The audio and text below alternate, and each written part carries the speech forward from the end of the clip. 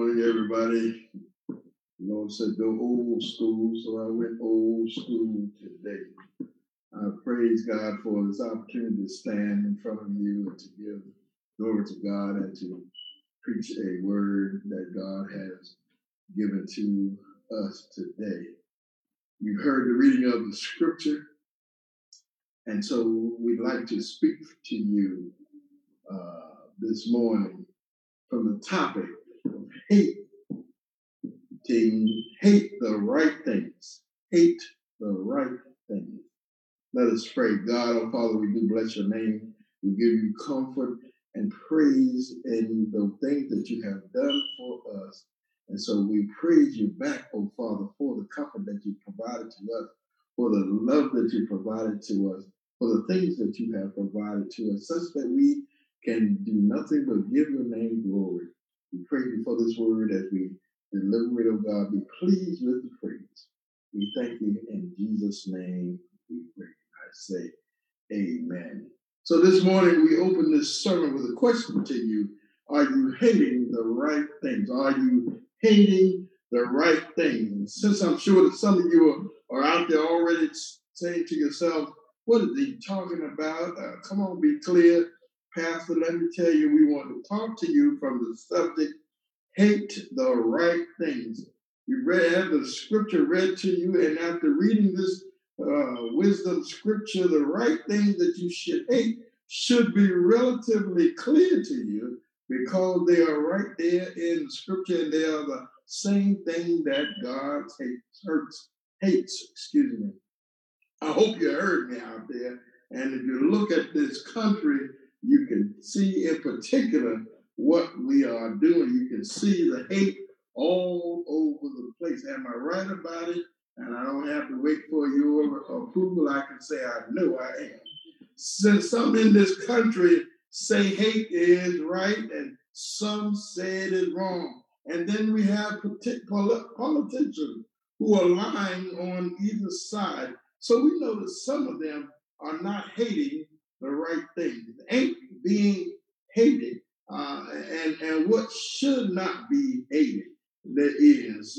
They are not hating the right thing. Instead of what should be hated, they ain't being hated. I meant to say ain't, yes I did.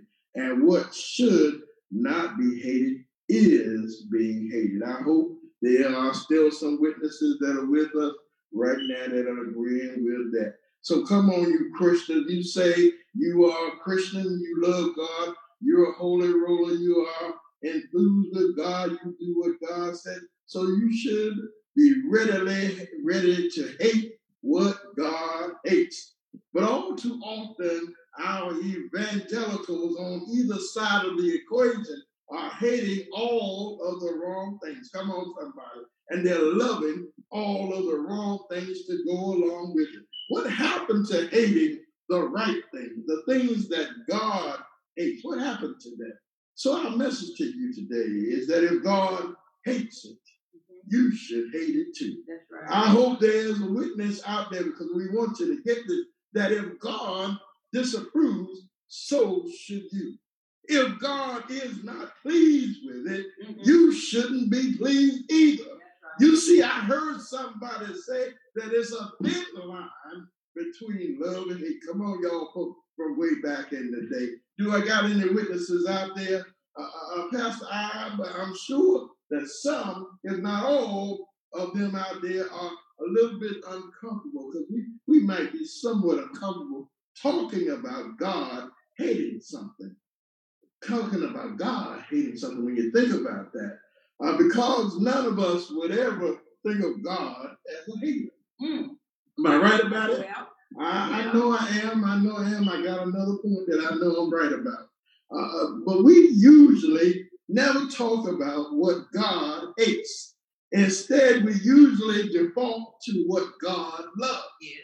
But this world is so conflicted, so contrived, so controlled by the forces of darkness that we love God, that we who love God get confused sometimes regarding what to do in this tempestuous world. But let me tell you this, we are not alone in probing God's hatred for things on his list.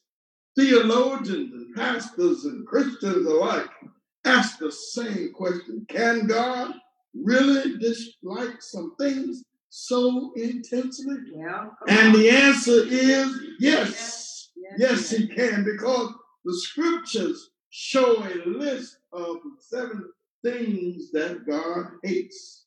Not only that, but Proverbs, the book of wisdom, says that he considers them an abomination. Well, what is an abomination, Pastor Keith? Well, to be labeled as an abomination means that God hates the sin, because that's what it is, hates it so much that he is totally disgusted with it. Totally disgusted with it. It is so vile and so wicked, and it must be blasted, and it must be labeled as an abomination. So while I'm also in the definitions right now, I want you to get this, that hate is defined in general terms as to dislike, to detest, to despise something. Y'all know there are some people out there who hate stuff. They dislike it. They detest it. They despise it. Anybody there ever despised and detested something so much that there was an intense dislike and discontent for it? I know there is, but perhaps it was someone in your life. Perhaps you Christians out there call a thing, or that everything is everything. Somebody gonna get that one later. But you hated it, didn't you? You were angry about it. You weren't you? You abhorred it. You loathed it. You just couldn't take it. Like Popeye says, you can't stand it no more. You had a strong aversion to it, didn't you? That is, you just hated it, didn't you? Some of you were like that with your boss at work. I don't know about you, but I've had them times. And some of you were like that with an ex of some sort, weren't you? Watch yourself. Come on and be truthful with yourself. So I can't see you out there. Pastor, I can't see you. All we can see is ourselves right now. We hope you see us and you're hearing it. Some of you were like this with your own life, weren't you? Depression had you so far down that you hated living. But God held you close and he wouldn't let go. Amen, somebody. Yeah. When you were down and God lifted you up, you didn't hate your life anymore. But there are people who have allowed Satan to interfere with them so much that they are hating their own lives. Some of you had haters that you hated worse than they hated you. Come on, somebody. I want you to get this morning. You've got to hear what we're saying. And somebody may have even heard someone intentionally say to their face, I hate you. Oh yeah, that goes on around this world. But our scriptures lesson today shows us that God intends for us to be challenged today. He is letting us know that there are some things that he simply cannot stand. There are some things that are an abomination to him. There are some things that he does not tolerate. And there are some things that in simplicity language he just plain hates. So today we want you to have a wisdom about your hate. Have a wisdom about your hate. Let me repeat that. Have a wisdom about your hate, because we want you to have wisdom such that we want you to be able to walk through the maze of life's uncertainties and discern what is love and what is hate according to God's holy word, and discern what God requires us to do with these issues. Because we should not only hate the things that God hates, but love the things that God loves. So our sermon today to you is for you to hate the right things. Amen, Pastor Keith. I think you have certainly made the case this morning for all of us as Christians and followers of God to hate the things that He hates. But can we just kind of take a look and I just want to make sure that we don't leave anybody out or leave somebody behind. And so some of you may not be familiar with this list that Pastor Keith has brought to our attention this morning. It's probably best if we can just take a look at the things that God hates and just lift them right up from the text this morning. Sometimes when you grow up and you've been told that you should not hate, every now and then somebody, a brother might tell a sister, I hate you, when you get into it with a sibling. Or maybe you might tell a friend or somebody that you hate them and you'll be scolded and told that hate is not a good word and it's not a nice thing to say. And so if you find yourself in that situation where you say, well, Mama and Daddy said that we ought not hate, that sometimes it makes it difficult to find it in your heart to say out loud that you really hate something. But the Word of God is clear this morning. The Word of God is concise this morning that hating has its place. I'm preaching to somebody this morning. I read it in Ecclesiastes chapter number 3, verse number 8, the 8th clause, where it says there is a time to love and a time to hate. And the writer of Proverbs, he told us in 3 short verses, he lists them out for us to learn from them so that we might be able to recognize them and to hate the right things. You see, the purpose of Proverbs is to help all of us to navigate the muddy waters of life so that we live our lives in a manner that is pleasing to our Heavenly Father. And not just that, but to live a life that helps us to build a strong character. Oh, yeah. We need in this land some people with some strong character. Well, we got enough of the people who follow behind anything and anybody. Come on with me this morning, church, and let us walk through the text so that we are able to recognize and hate the right things. We knew that God wanted us to make them personal. So let me tell you, the first thing that shows up in our text this morning in verse number 17 says that He hates haughty eyes. Well, what can we say to that? But fix that look on your face, because your face is telling us something about you. I've heard it before, and perhaps you have too, that the eyes are the window to our soul. And this text is showing us that our eyes will tell others something about our spirits. This point that talks about a haughty look, eyes that display a proud, snobbish kind of look, estimating that maybe you believe you are smarter than anyone else. Maybe you believe that your IQ is well off the charts.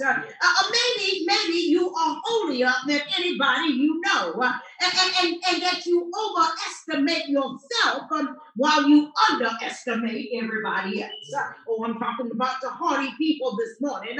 In other words, you have taken the text, I am the head and not the tail, to a whole new level. Oh God, that God didn't mean for us to do it that way. Doesn't that sound familiar in the world in which we live, especially in these good old United States of America? Don't we see people with haughty eyes, proud eyes, arrogant eyes? That haughty looking folk that need to change that look, because that's a look that is scripture already says as that's the first thing that he hates. These eyes that are arrogant and narcissistic, that means you are in love with nobody but me, myself, and I. Those who are unreachable, rebellious, and judgmental. Well, God detests those people according to the text. And you know what? When the sin of pride shows up, because that's really what we're talking about, it will catapult you to commit all other kinds of sins. You don't believe me? You get that haughty, arrogant look. And the second thing it'll cause you to do is our second point, is to become a liar. Oh God, what do we say to people with that? To lose that lying tongue. If you got one, you better lose it. A lying tongue speaks dishonest words for personal gain. Oh yeah, and see, sometimes we get taught that a little white lie here and there doesn't hurt anything. But I'm here to tell you that the Bible teaches us that he hates a lying tongue. Is the second portion of verse number 17. Let me give you a quick illustration here this morning. There was a store manager who was kind of off in the distance, and he's listening to a conversation between his clerk, his employee, and someone who happened to be in the store. And so the employee says to the customer, no, ma'am, we haven't had any in a while, and it doesn't look like we'll be getting any time soon. Well, the manager who overheard the conversation was horrified. I mean, anger just went all over him, and the manager came running over and rushing over, past the key to that customer, and said, of course we'll have some soon. We placed an order just last week. I'm expecting it any time now. And so after the customer left out of the store, the manager pulled that clerk to the side. Have you ever been in a situation where your boss just pull you over to the side, and the manager began to speak to the clerk and said, never say we're out of anything. Say we've got it and it's on order and it's coming. Now, what was it that she wanted? And the clerk, I'm sure, was feeling a bit dismayed at the response of his boss. Replied to the boss, rain. She just wanted rain. Well, you can see, they must not have had any for a while, and it didn't look like any was coming soon. But you see how the boss just jumped in there with a lie? Tell him it's coming, because we ordered something last week. Be careful. See how that lying can come out so quick? Got stuff all out of context, only heard a part of the conversation. God hates a lying tongue. And we can see them around us more and more and more. Point number three tells us that he hates the hands that kill the innocent. Here in our initial thoughts, our minds may get a little upset, and we get to a place where we want to go down there and tell the people at the Planned Parenthood clinics and those employees there who participate in thousands of abortions that take place in our nation every year. Yeah, that may be initially what comes up when we look at hands that kill the innocent. Or perhaps we might be even thinking of that child that was killed, that was caught up in gunfire, got caught up in the crossfire and are hit by stray bullets and lose their lives way too soon. Yeah, I can see that coming up in your mind. I will agree that every now and then it does seem like that there are senseless killings of innocent bystanders. who happen to be at the wrong place at the wrong time. But can we just look a little deeper this morning at our own daily thoughts and how we can speak words about people that we don't know that kills them? Have we ever said things that kill people in our spirits, with our thoughts and our words? How much blood have you shed, my brothers and sisters, with your thoughts and your words? Oh, yeah. See, sometimes it's easy for us to exclude ourselves when we haven't participated in this or that. But when we take a deeper look, maybe there's some things that we need to revisit every now and then, Pastor Keith, and ask the Lord to show us our own selves. And talking about showing us our own selves, when I get down to point number 4, it tells us that he hates a heart that plots evil. You see, this thing shows up, but those evil hearts show up every day in every city. But the Bible teaches us that we've got to guard our hearts diligently, because from it flows the very issues of life. When our hearts are deceitful and desperately wicked, we will be tempted to do those things that not even the devil will do. Oh, my God. Jeremiah 17:9 reminds us that our hearts are beyond cure. Who can understand it? In the NIV translation of the word, you see, the human capacity to live in a deception and to live in rebellion against God has no real end. Can I say this to you, my brothers and sisters? Every now and then we'll see a sign or a t-shirt or a bumper sticker that reminds us to follow your heart. But I want to put a pin right there and say you might not always want to follow your heart, because our hearts sometimes are not the best thing to follow. We've been told that it is desperately wicked. Who can understand it? Help me, Jesus. We've got to watch our hearts. We got to watch our hearts. Why? Because look at here. When you get down to verse number 18, the second clause, it says feet that race to do wrong, which brings us to point number 5. Feet that race to do the wrong stuff. You see, because if your heart is already wicked and your heart is filled with evil, it stands to reason that our feet are going to run toward the evil that which our heart is connected to and is looking at. In other words, if we think long enough and hard enough on it, our feet will take us there. Oh God, say amen, somebody in the house. That helps us literally, I said literally, to move in a direction that puts us in a place and a space we most likely should not be, and doing the stuff that we know we should not do. Watch your feet, watch your feet. Watch your feet, because they will race you to something that will put you in the wrong. Our sixth point tells us that we shall not bear false witness.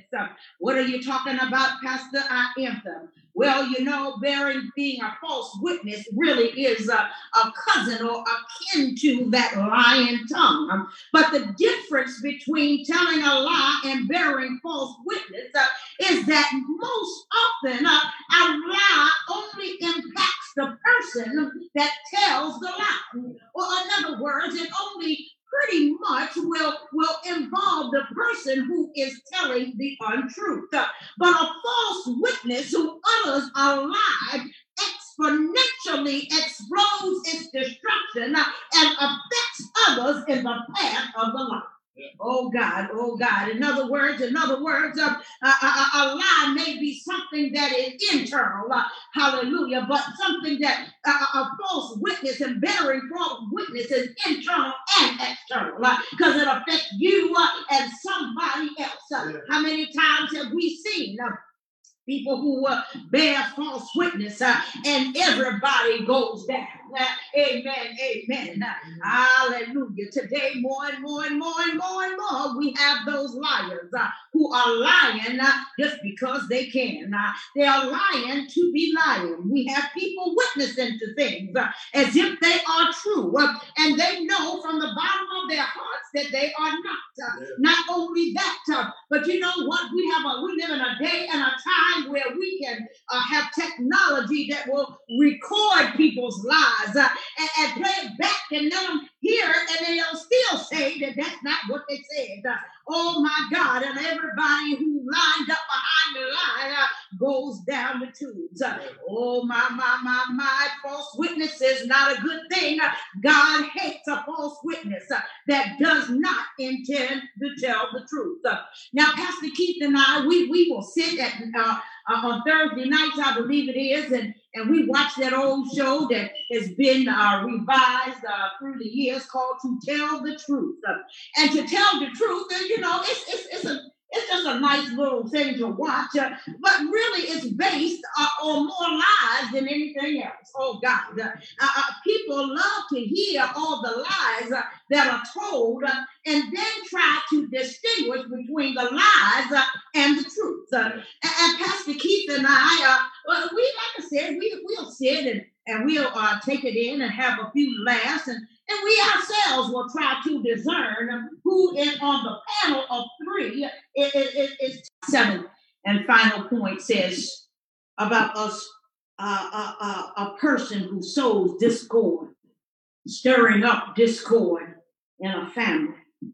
This is something else that we see showing up day after day. How many families do we see? I'm talking about blood families that show up day after day in a mess, in dysfunction, where somebody is the head of the drama team of the family.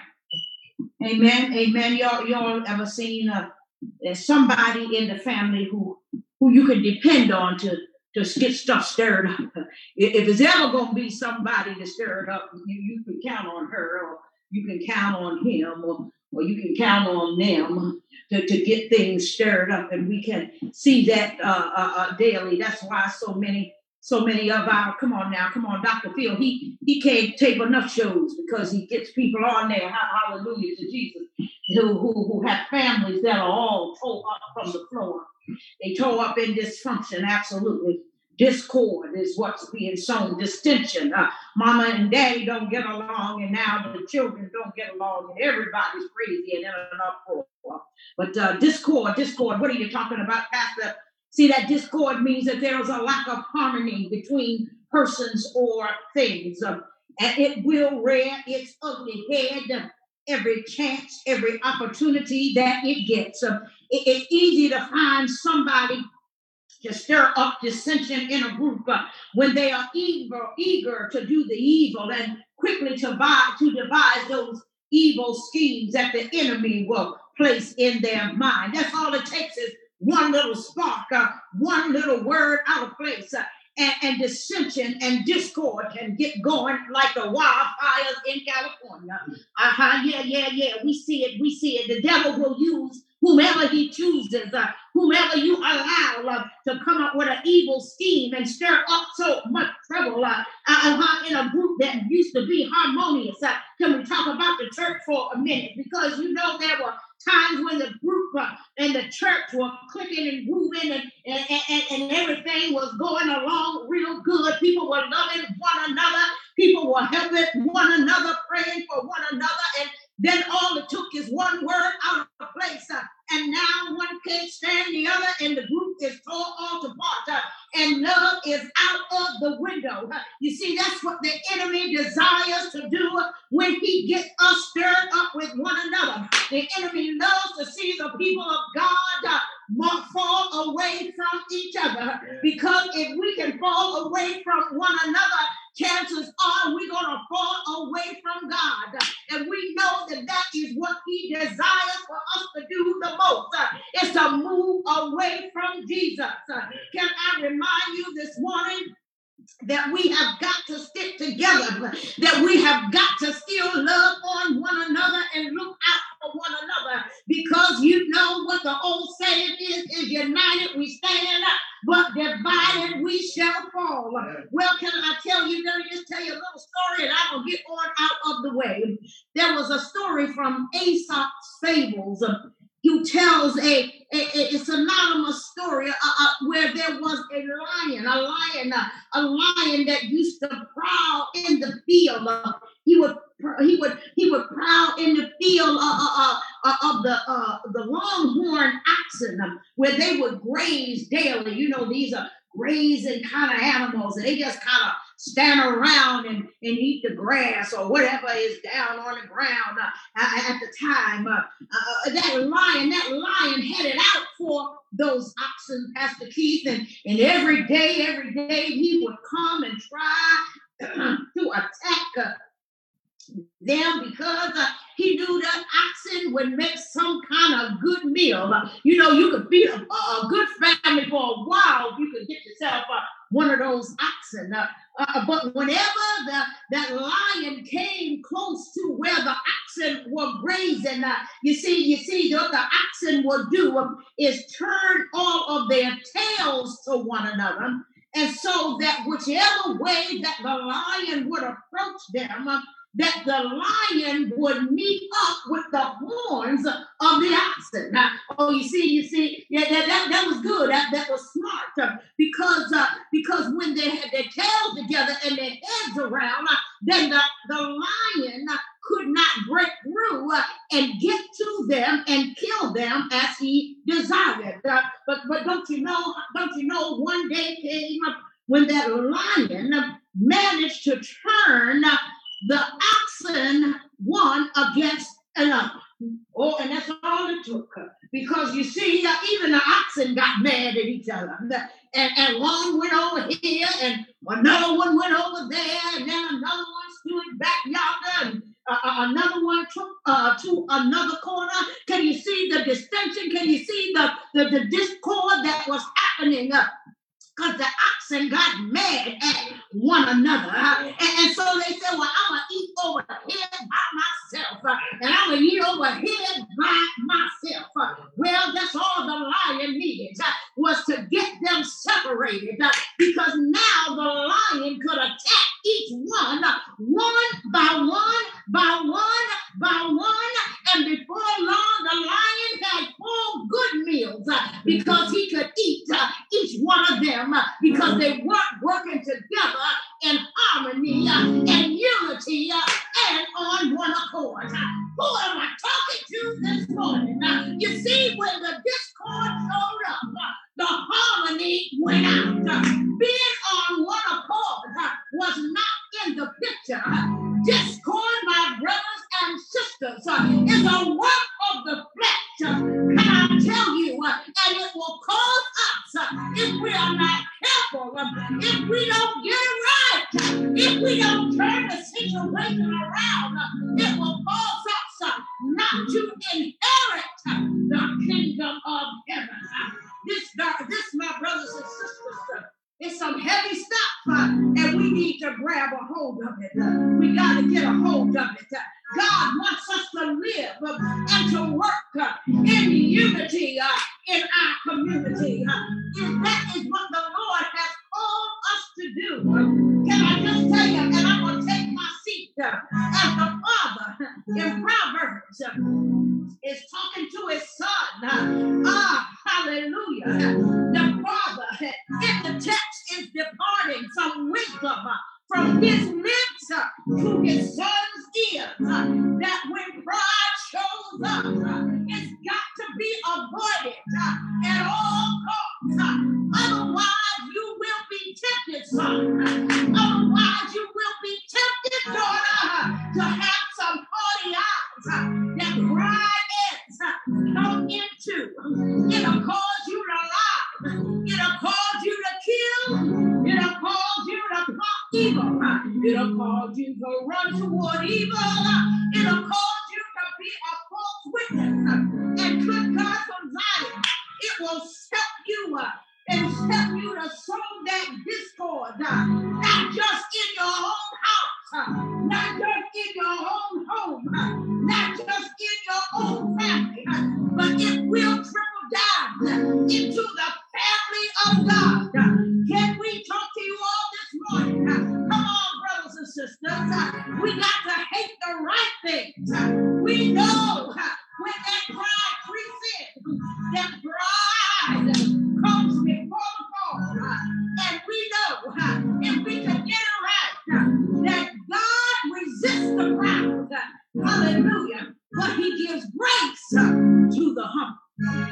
Hallelujah. Our scriptures this morning, our total scriptures this morning is trying to tell you all. It's trying to tell you all we got to learn to hate the right things. We want to hear God say one day, well done, good and faithful servant. Hallelujah. Come on and enter in to the joys of the Lord. We want to hear him say, you got it right. You did well, son. You did well, daughter. As you navigated through a cruel and crooked world, we want to know and hear him say that you hated the right things that God hates. And you love those things that God loved. And we say this morning, believing and counting it done, that you all have heard. You all have heard us. And you will walk in it, walk in the way that the Lord has told you to go. If he says he's hated it, that means we need to stay away from it. That means we cannot embrace it. That means that we need to be reminded so that we recognize all of those seven things that the Lord, our God, hates. And the people of God who heard and understood, hallelujah, in your own place, just shout amen, amen, and bless God.